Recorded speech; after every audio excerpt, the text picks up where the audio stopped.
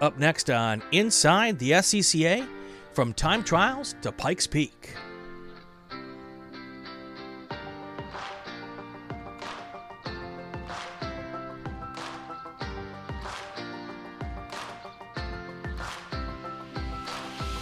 Welcome to Inside the SCCA. I'm Brian Belansky, and we are here with someone who I stumbled upon on the interwebs, and I've seen her name out there a couple of times. And as you all like to know, I try to cover all the different programs in the SCCA. We do focus a lot on road racing, but I do work hard to do stuff on time trials and solo and road rally and track night in America and all those other things, working all the different specialties. And I said, okay, we're at the start of the year now. We got to get everybody in. So let's see who I can find to talk about time trials. And then you popped up on my Facebook on the Facebook, Ryan. And I'm going to Pikes Peak. I'm like, oh, there's my time trial person and hill climb person. Ryan Cheek, welcome to the show. Hi, thank you for having me, Brian. It's going to be fun. I'm looking forward to it. So you are sitting in Asheville, North Carolina, beautiful part of the country, especially if you like doing hill climbs, right? I think so. Absolutely. All right. So we start every show with the same first question. This, I guess, will be the second question because I already asked you one question. But this is the standard first question, and it is, how did you get mixed up in this crazy sport that we love? Oh, my goodness. There's a lot of different avenues, but they all brought me here to motorsports. I think the biggest proponent would be my current husband. He saw how I drove on the street in my regular street car and said, we need to find an outlet for this type of driving. You're going to cost us a lot of money in tickets, and you could definitely get hurt. So he got me hooked up with a local autocross club. Nice. So I started in autocross. Nice. So nothing as a kid, your dad or your mom weren't involved in motorsports at all? Just your hubby got you into it. I love it. That's awesome. So when I met my wife and we started dating back in the day, she also had Mustangs. There's a long story about that if I told it on the air, she'd kill me, so I won't tell the whole story. But we were going home from work one night, and I had left a few minutes ahead of her, and I was heading up Georgia 400 and to go to wherever we were going for a bite to eat or a drink or whatever. And I saw these two headlights coming up in my rearview mirror, and this car was booking. And I'm like, it's got to be a Georgia State Trooper or a local police officer, and this car goes flying back, and it was my future wife, and I immediately started referring to her as Maria Andretti. So she also has a bit of a heavy foot, so I completely understand. But she never got hooked on the motorsport stuff, so maybe we'll change that. Maybe I need to get her to an autocross. That might be fun. That would be very fun. So how long ago was that? When you started, when your husband said it's time to go to an autocross? So I think that was in 2009. Okay. So I had just like a little 3 Series BMW E46, and I tried it out. I really thought I was so fast because, I mean, I could run up and down the interstate very quickly, and I was good at it. Sure. And then I found out I wasn't fast at the autocross. So, I didn't autocross a whole bunch, but I did get linked up with like the BMW Car Club of America, and I started the South Carolina Performance Center. It's just about an hour and a half from my house. So I would go down there and we would do some autocrosses, but I didn't really get heavily into autocrossing until 2017, actually. So, I mean, I took a break, but I would say that was where I really started to find my passion in cars and motorsports. So did your husband have a background in motorsports? How did he find us? He's always been a fan of racing. His family's not into it. He's never raced. He has no desire to race. He liked watching racing. He saw my driving. Maybe he said I had potential if we could channel it. So, you know, and I think he just wanted me to be safe and not have crazy expensive insurance. Right. I understand that completely. So does he participate at all now, or does he just help you with your stuff? He's my crew chief. He was originally my photographer. He knows how to work on cars very well. So he's been teaching me when I decided to build the white Mustang. But for the most part, he's the one under the cars, making sure everything's great, telling me I'm good, checking on my mental health on Right. race weekends. And he's just, he's all around, he's the best. That's fantastic. Jay Curry is in the chat, says, "Hey, Ryan." Gary I DeCiccio says, "Greetings from Low Country, South Carolina." I know about Low Country, South Carolina because they got some good food there. Loving that. Welcome, Gary and Jay Curry. If you have any questions for Ryan, put them in the chat. I'll be happy to try to get your questions here. So when you got to that first autocross, you're all that and then some in your head. Oh, yeah. Tell me about that first run. You don't realize how much speed you're carrying, so you definitely just blow that first braking zone. How many cones? And I don't think I hit cones because I think it was a very well set up autocross. But my all seasons weren't amazing. Surprise. So and it was a stock suspension, 2.5 liter inline six, wasn't pushing more than 170 horsepower. So I was I really went home with my tail between my legs, I guess you could say. But did you have fun? It inspired me to get better. I was like, okay, well, I don't want to suck, so let's go learn some more.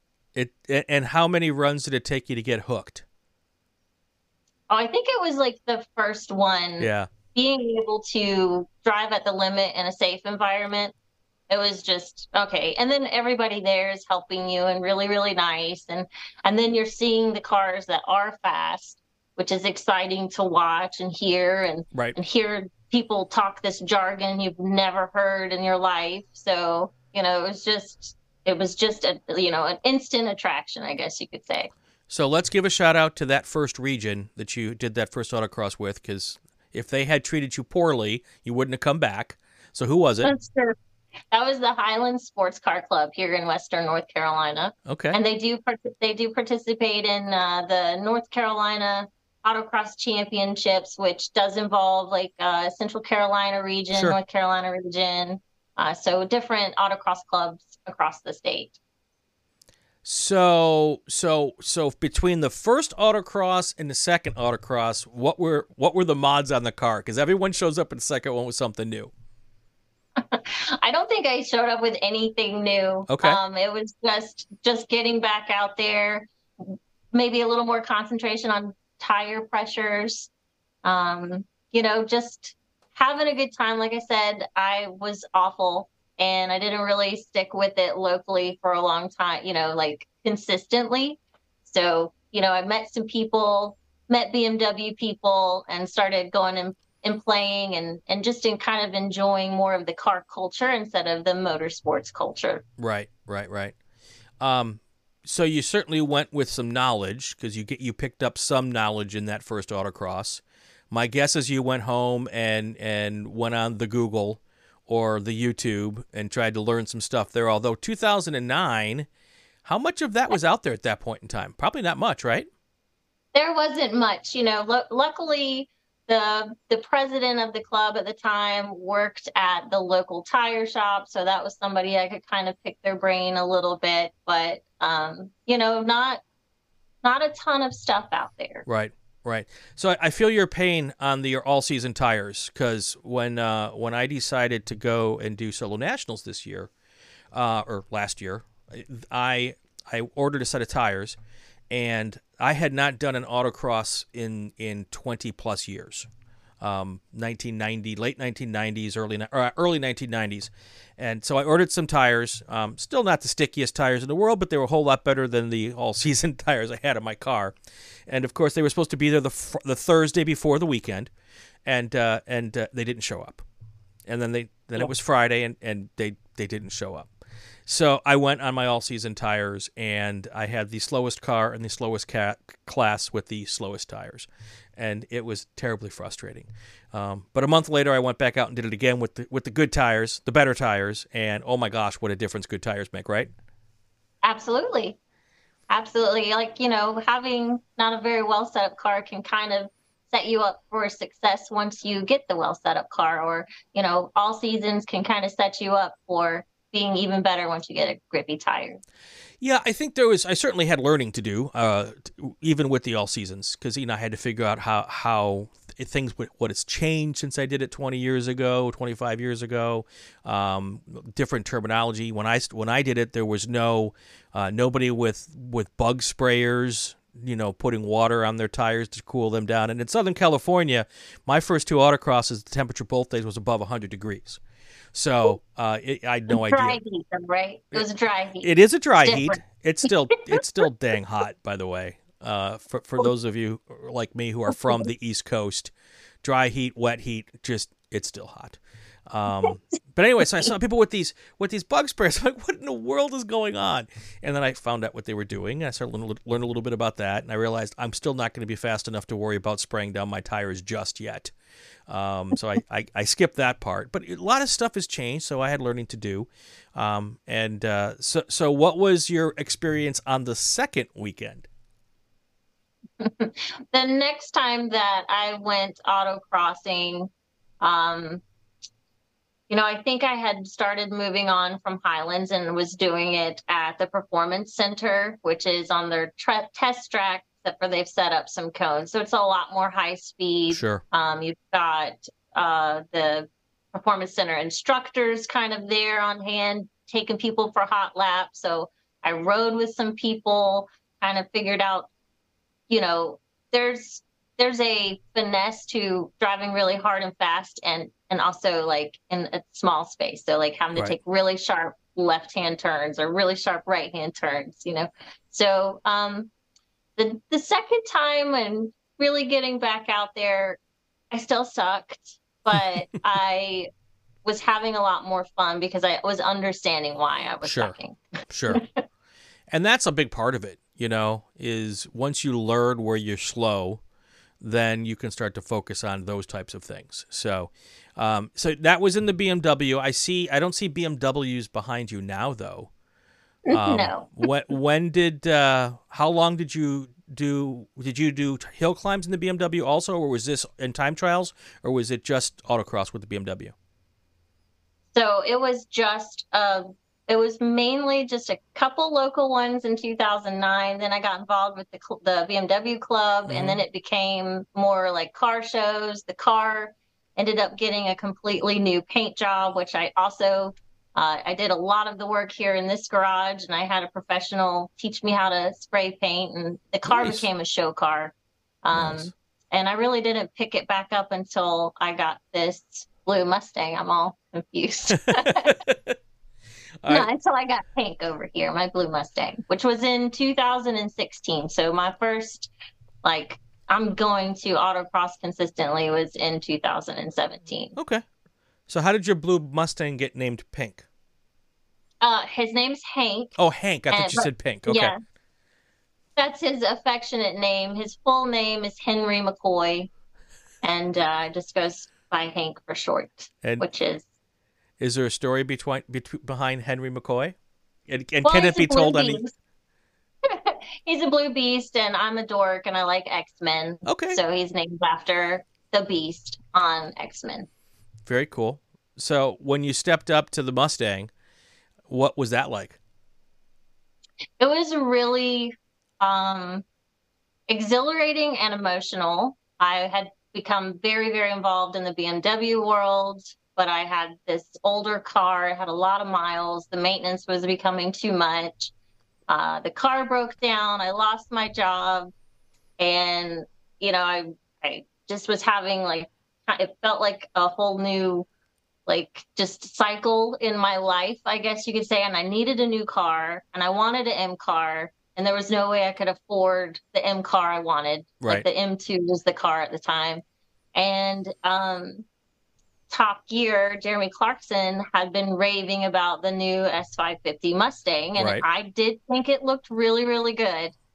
But I went and decided to test drive one, and I wore all my BMW gear like a good BMW person would. Shirt, earrings, everything. I went in not wanting it, not wanting to like it, and then I drove it, and the power, the torque, it and the luxury, because I got a premium performance pack, so it's got heated and cooled seats, got all the bells and whistles basically, and so it was pretty freaking amazing. I was like, this is awesome. Yeah. I felt really, coming from a 99 BMW to a 2017 Mustang GT I felt like I had won the lottery basically. Very nice. And when you rolled up to your first autocross with that, now you got a whole different learning curve, right? Oh, I did. Yes, we did a lot of different things. We didn't blow braking zones. We blew every other zone. It was all over the place. The car was a lot. It was a lot to handle, but it it taught me a lot, and it really gave me a greater appreciation for what I'm capable of behind the wheel and what the cars are capable of. Did you have any coaches or mentors trying to help you through that process? Any right seat people that you want to shout out to? I think all of Highland Sports Car Club, the dedicated drivers, they were in the right seat with me all the time. You get there early, you hang out, you do your pressures, you kind of set some stuff up on your car, and you're chatting and you're talking and you're getting a plan for how it's going to go. So I would have to just say that it would be the whole Highland Sports Car Club. Nice. So, and now I see another Mustang behind you. There's a story behind that one, I'm sure. Yes.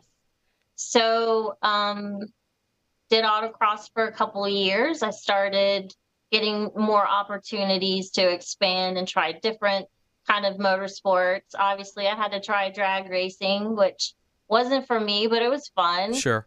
And then I was able to do a track cross at the National Corvette Museum's Motorsports Park. And that felt really cool. So it was basically like half the track, but they would put a chicane on the straight to just keep you at slower speeds. Sure.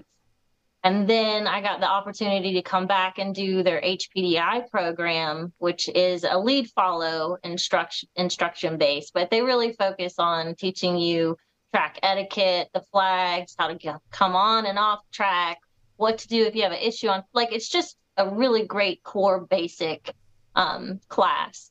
And I loved it, except for a car spun out on track behind me. And it just kind of woke me up and said, anything can happen on track. Yep. And I'm in here in my street car that wasn't paid off. I did put Haggerty insurance on it, but, right. I'm just in a street car going 140 miles an hour on the straight. So anything could happen. And I really decided that I needed to focus on safety if I was really going to get on the track. Sure. So ended up kind of taking some time off from tracking. But once I came back, I was looking I knew I wanted a Mustang. And so I kind of found out that the 4.6 3-valve GT 05 to 2000. Uh-oh. Great. I lost your microphone for a second. Did we go? Are you back? Yeah, we're good. Were we back? We're good. Okay. So I found the S197 05 to 2010 was a really great price point. Parts I could probably buy anywhere at local auto parts store, and it had a good power band, and I could race it in a lot of different places. Right. So is that the S195? S197. S197. Yeah. Okay, so that's the base of the new club spec. It absolutely is. Okay. Yep. So what have you done to that? Because it does look like it's got some stuff on it. So it's been through a few renditions. When I first got it, I put basically just like Ford Performance, street handling kind of package, which is it's basically what comes on the club spec right now. It's the Shelby suspension. Like if you bought a S197 Shelby, it's basically the same suspension. And Okay. it did very good for, a year or so, and I liked it, but I was seeing some things that I didn't like on track with it. So I ended up upgrading, and it's now got MCS coilovers, two-way adjustable coilovers. I mean, and then this past year we built the motor, so now it's a 5-liter, 3-valve. It's got 410 final drive. It's got a Tick Performance T56 Magnum road race transmission. It's got a Boss 302 electronic steering rack. It's got a 4-point roll bar, safety. So, she's been through some renditions since 2020, Right. but as she sits right now, I'm pretty proud of her. So when you started with it, what was it classed as? So when I bought the car, my plan was to work my way up to wheel with another club. Okay. I bought the car, I put the parts on it that I could that would fit it into the class. And then I went to that organization and I did HPDE 1 with them, and I didn't love it. And then COVID hit. Right. So it was like the weekend we got back from that event. Excuse me. COVID hit, and now I've got a car. I just spent like all winter building and nowhere to race it. And the only event that was open was the Chasing the Dragon Hill Climb in 2020. And I have all the safety. So I called up a friend who was one of the founding people that organized the Dragon Hill Climb. And I said, do you think I could do this? Do you think I could run it on a hill? He's like, just drive it. It's just a road. Just go do it as fast or as slow as you want. You're going to have a blast. Go do it. And I did. And I was hooked. I mean, that was it. Driving back roads has always been my thing since I've gotten my license. So now here I am getting across the double yellow. I got people looking out for me and just balls out all the way up the mountain. It was great. All right, so I don't know if that is the run that you sent me, but I've put one of your runs at the Dragon Hill Climb up on the screen now. So, I've never done a hill climb. So another list of things on my bucket list that I'd like to try to do some point. We don't have many out here on the West Coast. So, and back when I was on the East Coast, I didn't really know much about them, and I don't even know how many there were back in the day. So, so that was your first foray into hill climb. How was that? It was amazing. I was proud of myself. I wasn't anywhere in a competitive time at all. But I drove it. I felt very well for my first time, and I really, really loved it. The culture is something. I mean, I had already loved my autocross club. I loved my motor, like my the car culture of like car shows and the BMW club. But being on the side of a mountain, 30 miles away from town, it's just a completely different feeling. It's just a completely different atmosphere. You paddock on the side of the road, and you're all really, really close because there's nowhere to park your trailer. So you're like bumper to bumper to bumper next to everybody. And, you kind of start walking up the road and everybody's like, good morning. How are you? How's it going? Just the nicest people in the world. So Yeah, I was absolutely hooked. Like I knew that this was the thing. That was my jam. and what year was that? That was 2020. Okay. So it was July of 2020. And while I was there, I met Hayward Wagner. And It's always Hayward's fault. it is always Hayward's fault. And so he's like, you're having a really good time, what else do you do with the car? And I'm like, this is my first thing I've ever done. Yeah. He said, have you ever heard of time trials? And I didn't know what that was really. I had heard of time trials in a broad sense, but not SCCA time trials. And he invited me to time trials nationals. So I finished my first hill climb and then went to time trials nationals as my first time trials. Right. And first time competitively on track, all alone. It was awesome. It was amazing. Yeah. Yeah. So just talking for a second back about Club Spec. Wrong button. Sorry, hate when I do that. So the Club Spec program is for those who might not know, because I think we might have some people watching this who aren't familiar with all the stuff that we do in the SCCA. It is a very specific parts package with that, and you can go to the SCCA website and find that. And it was sourced by Sam Strano down in Florida, I believe, is where Sam's at.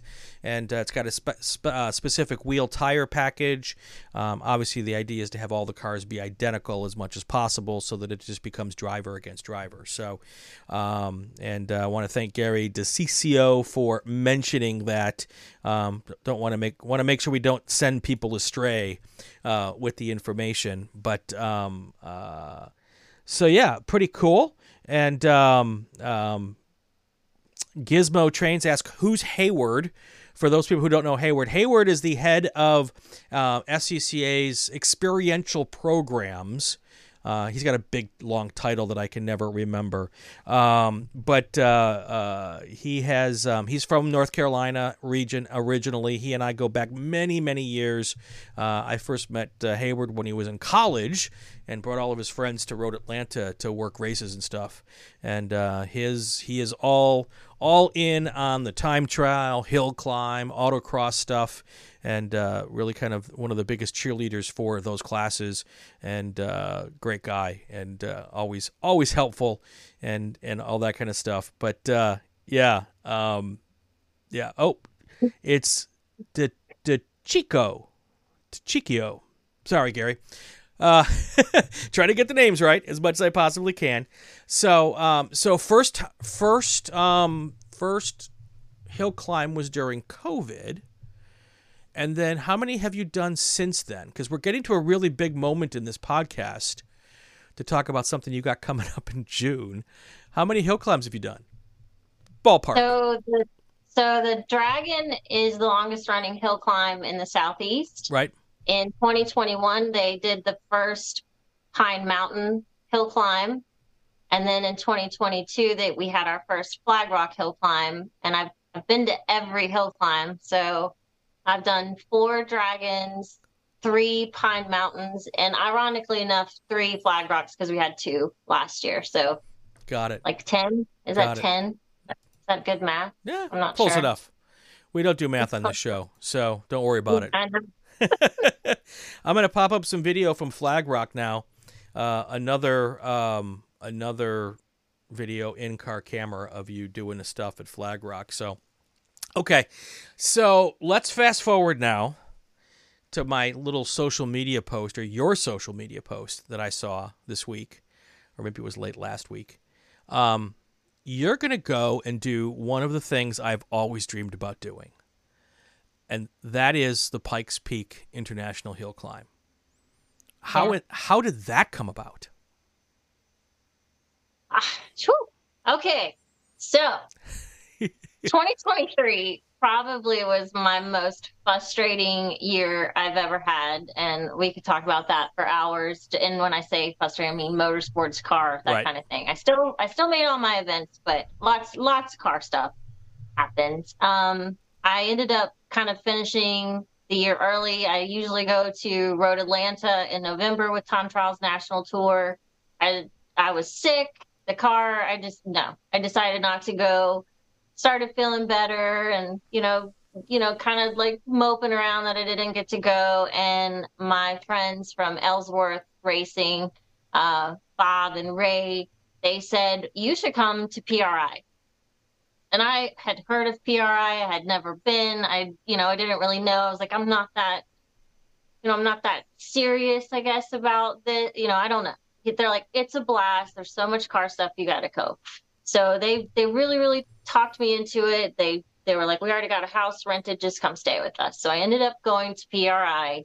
And while I was there, I'm making posts and on my social media and stuff. And a company reached out to me, Scott and Susan McMillian from American Cross Kart reached out with just a little quick Facebook message like, hey, are you going to be here tomorrow? Would you like to have a meeting? We'd like to talk about Pikes Peak. And I mean, and that was it. Like, and I don't want to scare them off by being like, tell me exactly what you're trying to ask me about Pikes Peak. But I was like, well, of course I'll be there.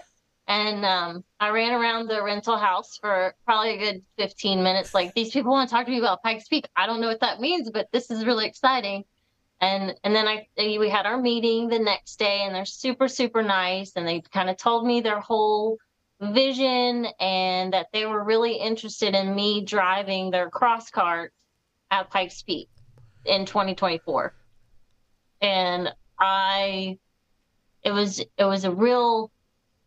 kind of like the whole world just like went quiet, and I just couldn't quite get how this was happening, but I kept shaking my head yes and saying yes, I want to do that, and not even thinking that I've never seen this kart, I don't really know these people, am I even going to be able to do Pikes Peak like personally? Like, I just didn't know, but I was like, yes, we're gonna go, we're gonna do it.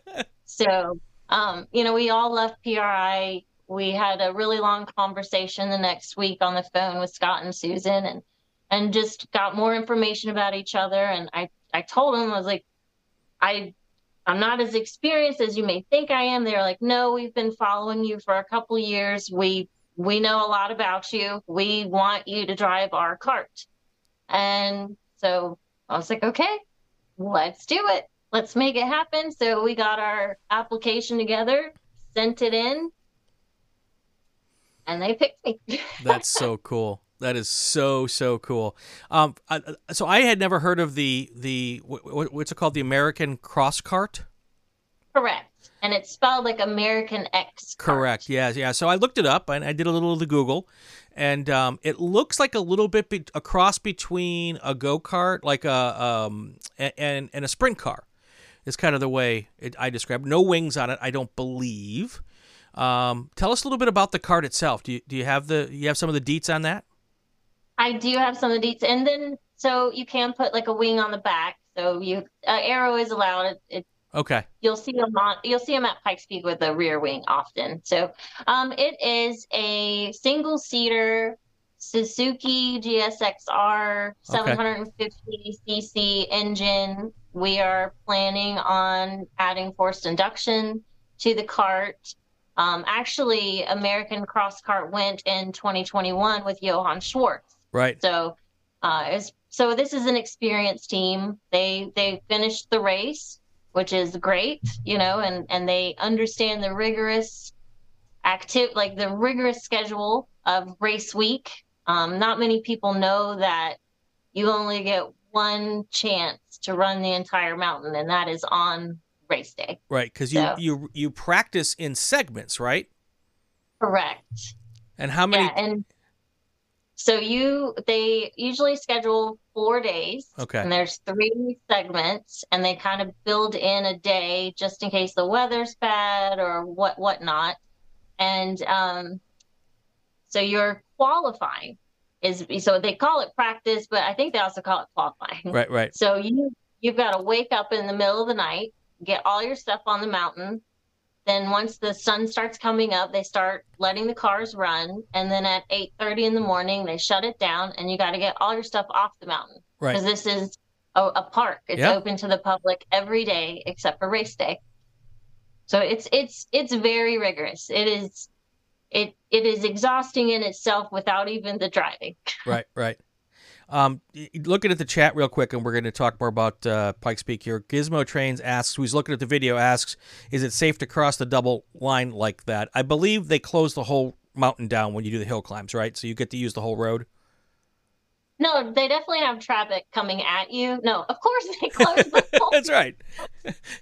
Yeah, they close the whole road. It's from point A to point B. You've got flag station and Right. corner workers the whole way up, keeping eyes and watching cars go by and counting that, or making sure they go by the worker stations. There's EV, emergency vehicles, Right. fire, all right there on site.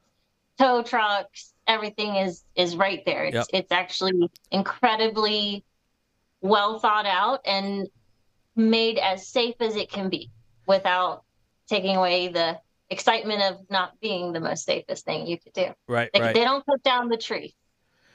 Brian Straczynski is in the chat. He's a friend of the show. Is Mount Washington? Are you familiar with that hill climb? That's not just an iRacing thing. That's an actual hill climb, right? Yes, it's up northeast. Yep. Yep. I believe it's in Connecticut. And It's an amazing hill climb too. have you done that one? No. Okay. No, I haven't. So I want to. he asks if it's an SCCA sanctioned hill climb, and I believe it is. And since that's the case, yes, the amateurs can do it because that's what we do. So I'll double check that, Brian, but I'm pretty darn certain it's just part of a regular SCCA hill climb series. And yes, if you'd like to go do it, take your Formula V up there, Brian, and do it, because I think there's probably even a class for that in a hill climb. So that could be a ton of fun. So the whole thing, the logistics with going to Pikes Peak, I'm hoping that the people at American X-Kart are helping you with that, right? So they're going to provide like the cart. They're going to get it there. We are going to be working together up until then, so I can get seat time in the car. Sure. I would like to be autocrossing with it, doing some track time, private track day kind of thing. And then it is up to me to get myself there and Sure. pay for accommodations and entry fees. And, we definitely have availability for a title sponsor for sure. There you go. We're going to get all that information out at the end of the show because we want to make sure that you get a chance to get some of that going too. So now half of Pikes Peak is paved, and then there is the dirt portion, right? No, the whole thing is paved now. Okay. So that helps. You don't have to learn how to race on the dirt before you go to Pikes Peak. True. Very true. I also want to mention, if anybody doesn't recognize the name Johann Schwartz that Ryan talked about earlier, he holds the world record for the longest drift. The longest consecutive drift. He's also races with a bunch of different series. He's been at the runoffs last year, and does a lot of endurance racing. So, he is kind of a legend in the motorsports world, and also a great podcast interview. So I've had him on a different podcast, and we're going to get him on this one of these days. Have you ever had a chance to talk with Johann? Oh, me personally? Yes. Actually, yes. He taught me how to drift at the BMW Performance Center. He was an instructor down there. He tried. He tried. I'm not great at it. Once that back end starts stepping out, I lift my foot and I straighten the car back out. I don't know. I have a really hard time keeping the car sideways and maintaining a drift. I can always catch the car, and I tend to do that really quick. But yeah, so he was an instructor of mine down there. So kind of small world, I guess. He's a character, ain't he? He absolutely is. At the time, he had a lot of Subarus. Yep. I remember that was his thing. Yep. So yeah, it's the hard part about drifting is, as people who don't drift, our first instinct is to not let the car drift. You want to get it going in a straight line again, and you have to reprogram your brain to say, no, this is what I'm trying to do. And I guess once you get it, you get it, but that has to be hard. It's incredibly difficult for me. I actually took my blue Mustang down to the Michelin Proving Grounds, and Mike Renner from the Performance Center also did his best to teach me drifting, and still wasn't great. I did a little half circle, but it wasn't for me. So there's a whole bunch of elements that go into doing Pikes Peak. The one of which is the fact that it ends at like 14,000 feet, right? Yes. So, a huge thing. So when you get to altitude, I went up to Pikes Peak just in a streetcar. And when I got to the top, there's a little like state park overlook thing at the top of the hill, and I don't think the hill climb goes all the way up to that anymore. But if you go all the way to the top, you get out of your car, and I'm just never even conceptualizing the whole altitude thing, and I'm walking to the little overlook area, and it might be 200 yards, and I got 100 yards down the road. I'm not a tiny guy, but nonetheless, I can walk 200 yards just fine. And I had to like take a break and catch my breath. So what are you going to do from a training standpoint to get yourself ready to simulate that kind of situation? Is there anything you can do, or you have some plans on that? I do. And the finish line is very, very close to that building. Yeah, it's pretty close. Yeah. I mean, it's almost right there. But yeah, so one of the good things, I will be able to run oxygen in the car while I'm racing it. So there is that aspect, but definitely being in the best fitness I can be in. We're going to come in over a week early, and I'm going to be getting acclimated. Right. Colorado Springs is like 8,000 feet. The starting line is at like 9,000 feet and finishes at 14. So just getting used to the elevation, which, I thought I was going to be fine. I actually got to go this past running in the 101st running, and I worked the top on race day. And I thought I was just going to be great because I live in the mountains, but I'm at like 2,900 feet. Right. It sounds like a lot to the low country guys, but to the Colorado people, they're like, "Oh, you sissy," So it does take something out of you, and I think getting there early, getting acclimated, no drinking, no coffee while I'm there. So it's going to be a little bit of a lifestyle change leading up to that, and getting my body ready for the physicalness of doing that. Sure. Any other concerns that you have?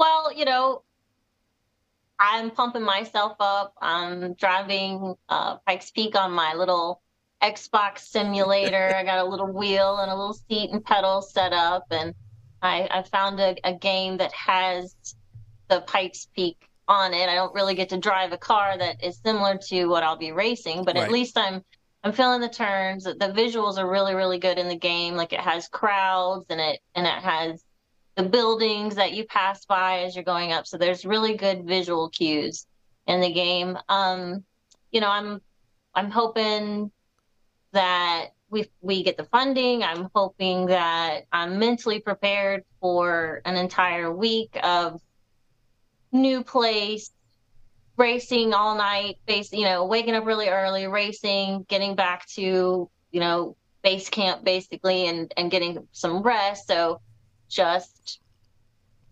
I think,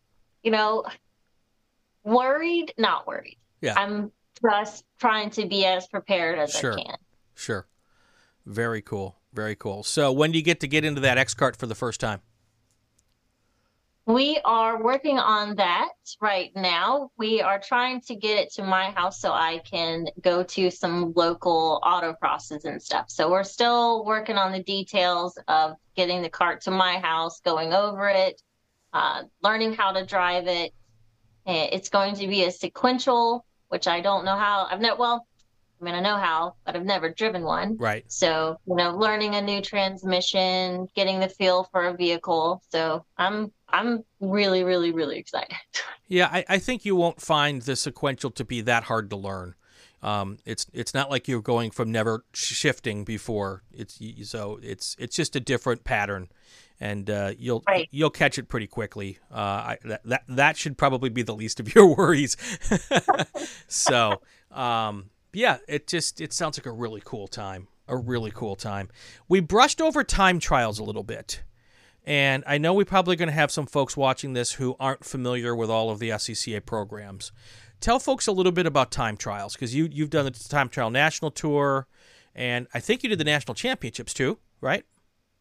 So there's the national tour, and then we have the nationals. Right. It's not a cumulative championship or anything like that. Every event is its own winner list kind of thing. And then there's the regional time trials. If your local SCCA region has access to a track, typically they'll have a time trials program. Right. And that is not a wheel-to-wheel situation, but you will be on track with other cars. There's different classes that are your on-track classes, or your on-track groupings are going to be based on experience. So you can come out having never been on track. You Right. can come out being a pro-level driver. Right.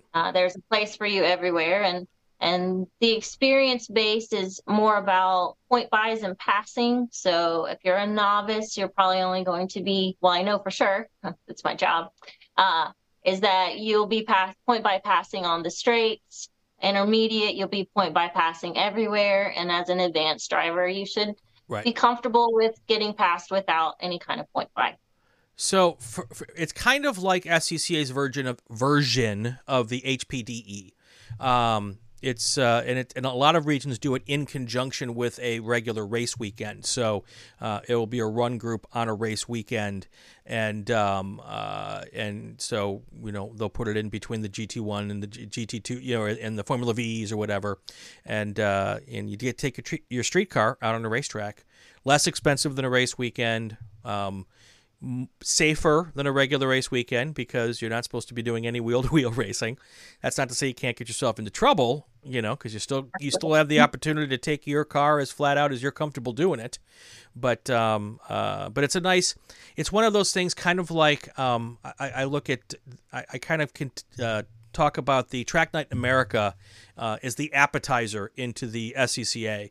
Kind of gives people a chance to put their big foot in the big toe in the pool and see what we do. Whereas the time trials, national time trials programs are kind of like the appetizer into road racing. It gives you a chance to look at it, see if you like it, want to maybe do a little bit more.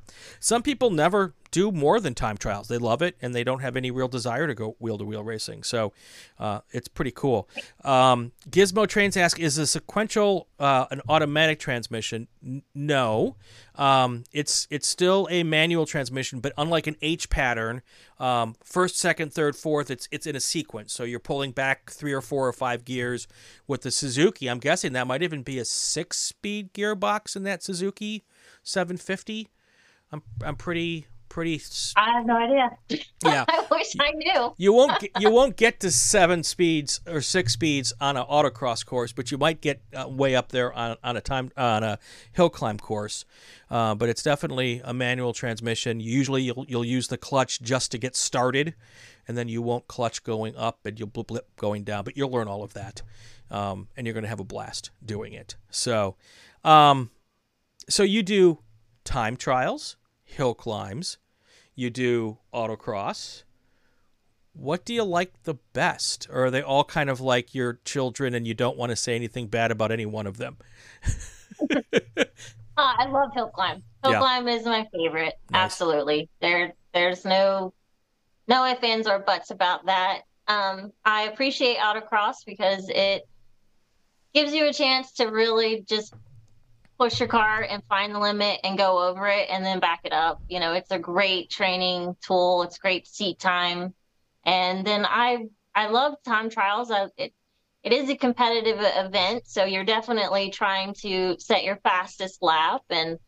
But a track is something that somebody can go drive every weekend, and it's likely going to be the same track when they show up every time. Right. Even at a hill climb, it's a public road, so a chunk of asphalt could be missing. There could be, debris on the road. There, it's just a different kind of thing. And oddly enough, I feel more comfortable with like the trees and the stuff close to the road. I don't know. Like, it's very odd. I know people are like, you're so crazy because if you leave the pavement, you're just going to be in the woods.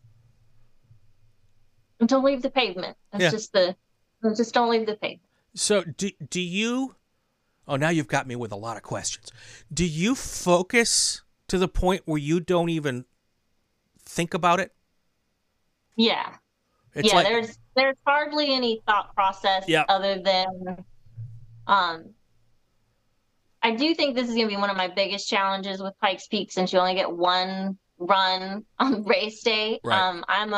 I like to build up my speed. So my first couple runs at a hill climb are not gonna be anywhere close to my fastest run of the weekend. And, I'm kind of getting used to the road again. I'm picking up, trying to remember, oh, this is one of those turns I need to come in a little bit, or I need to go a little wider on this hairpin kind of thing. Right. So, but once I'm in the zone and it's time to drive, it's all me in the car and just using those Right. visual cues that I've set up for myself. So on a normal time trial weekend, you get several runs, right?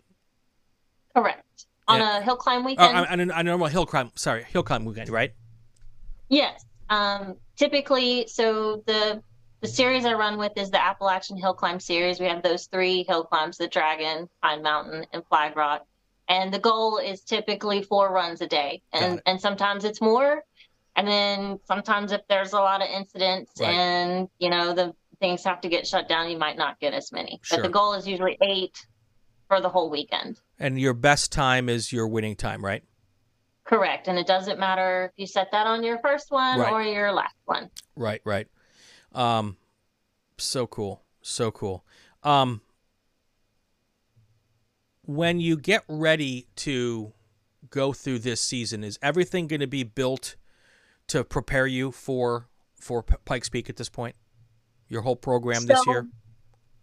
So no, I mean, when you say everything built, I guess there's 2 ways for me to take that. Is my cart going to be the way it's going to be as I take it to Pikes Peak? No.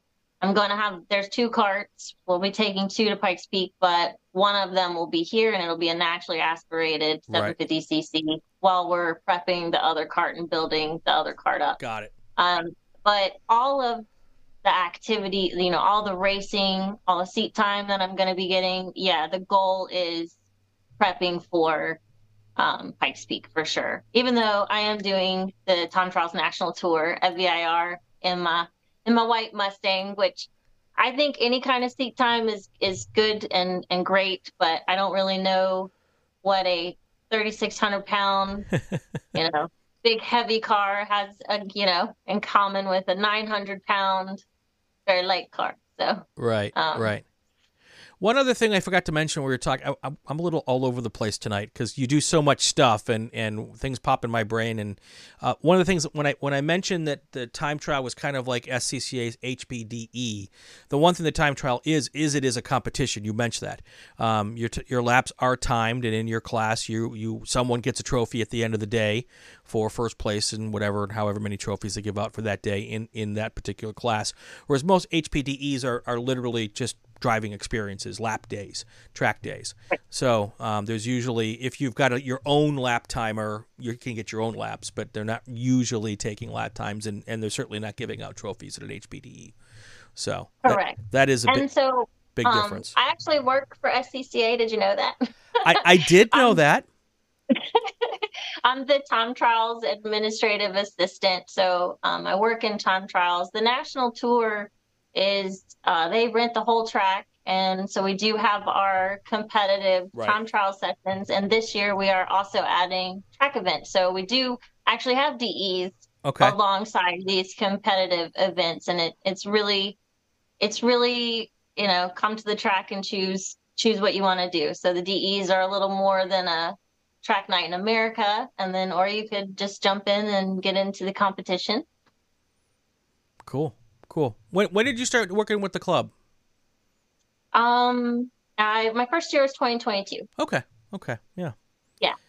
So everything kind of happened really, really fast. I got sucked in by the SCCA. They're such great people, and they're really passionate about their motorsports, and they were really nice to me. And I like it when people are nice to me. So I hung around, and they decided to offer me a job, and I guess I couldn't say no because they're so nice.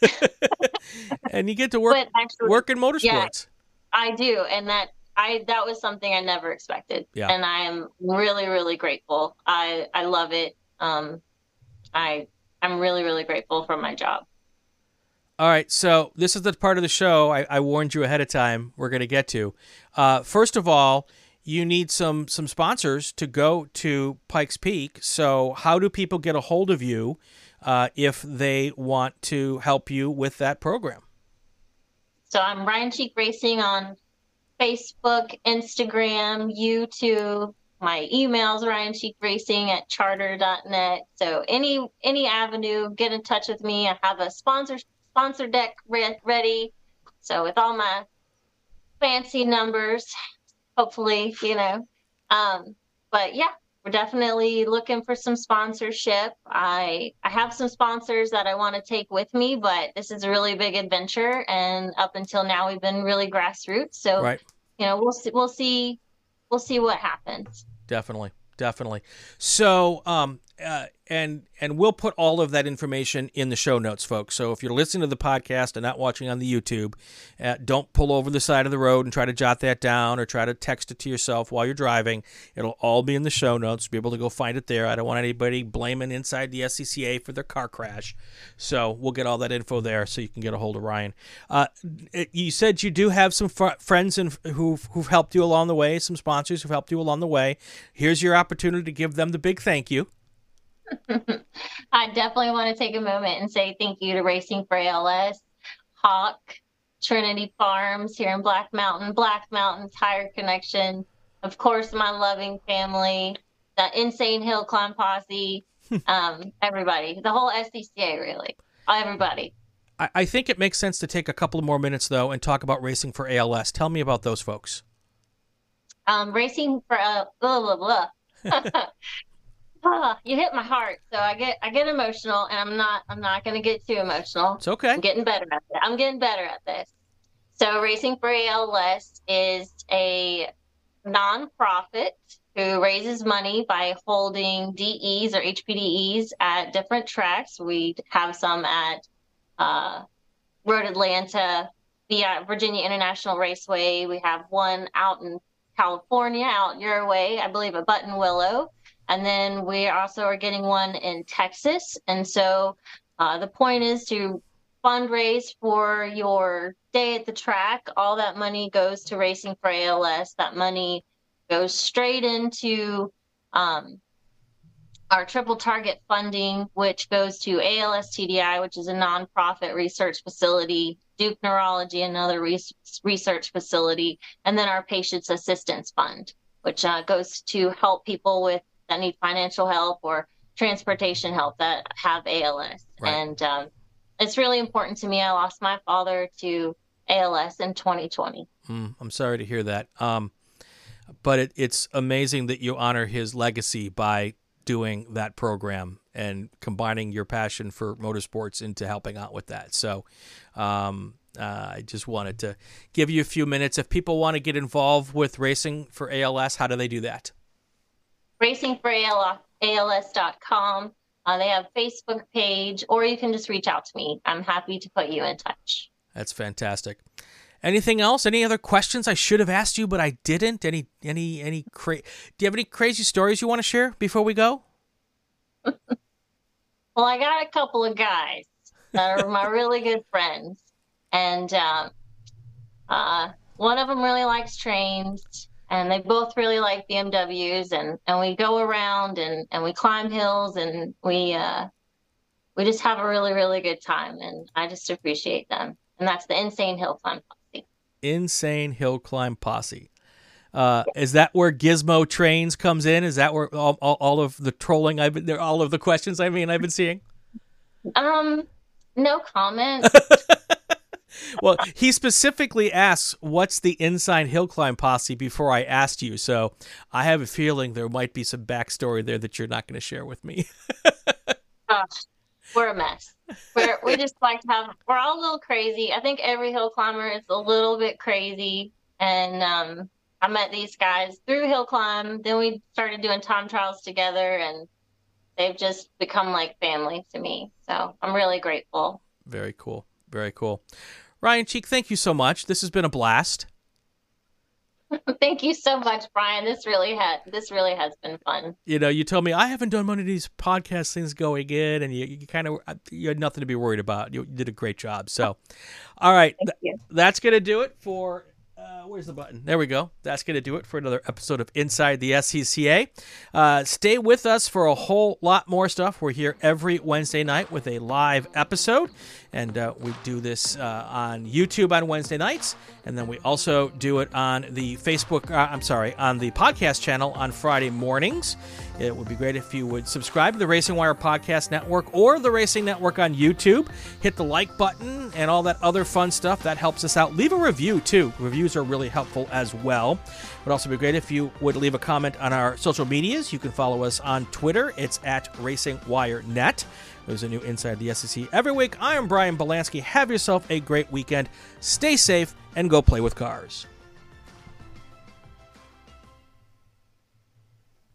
Hi, I'm Kelton Jago, and this is Inside the SCCA. Inside the SCCA is a presentation of the Racing Wire Podcast Network and Rural 15 Productions. This podcast is not affiliated with, endorsed, or sponsored by the Sports Car Club of America. The views expressed within are those of the host and our guests, and not that of the SCCA.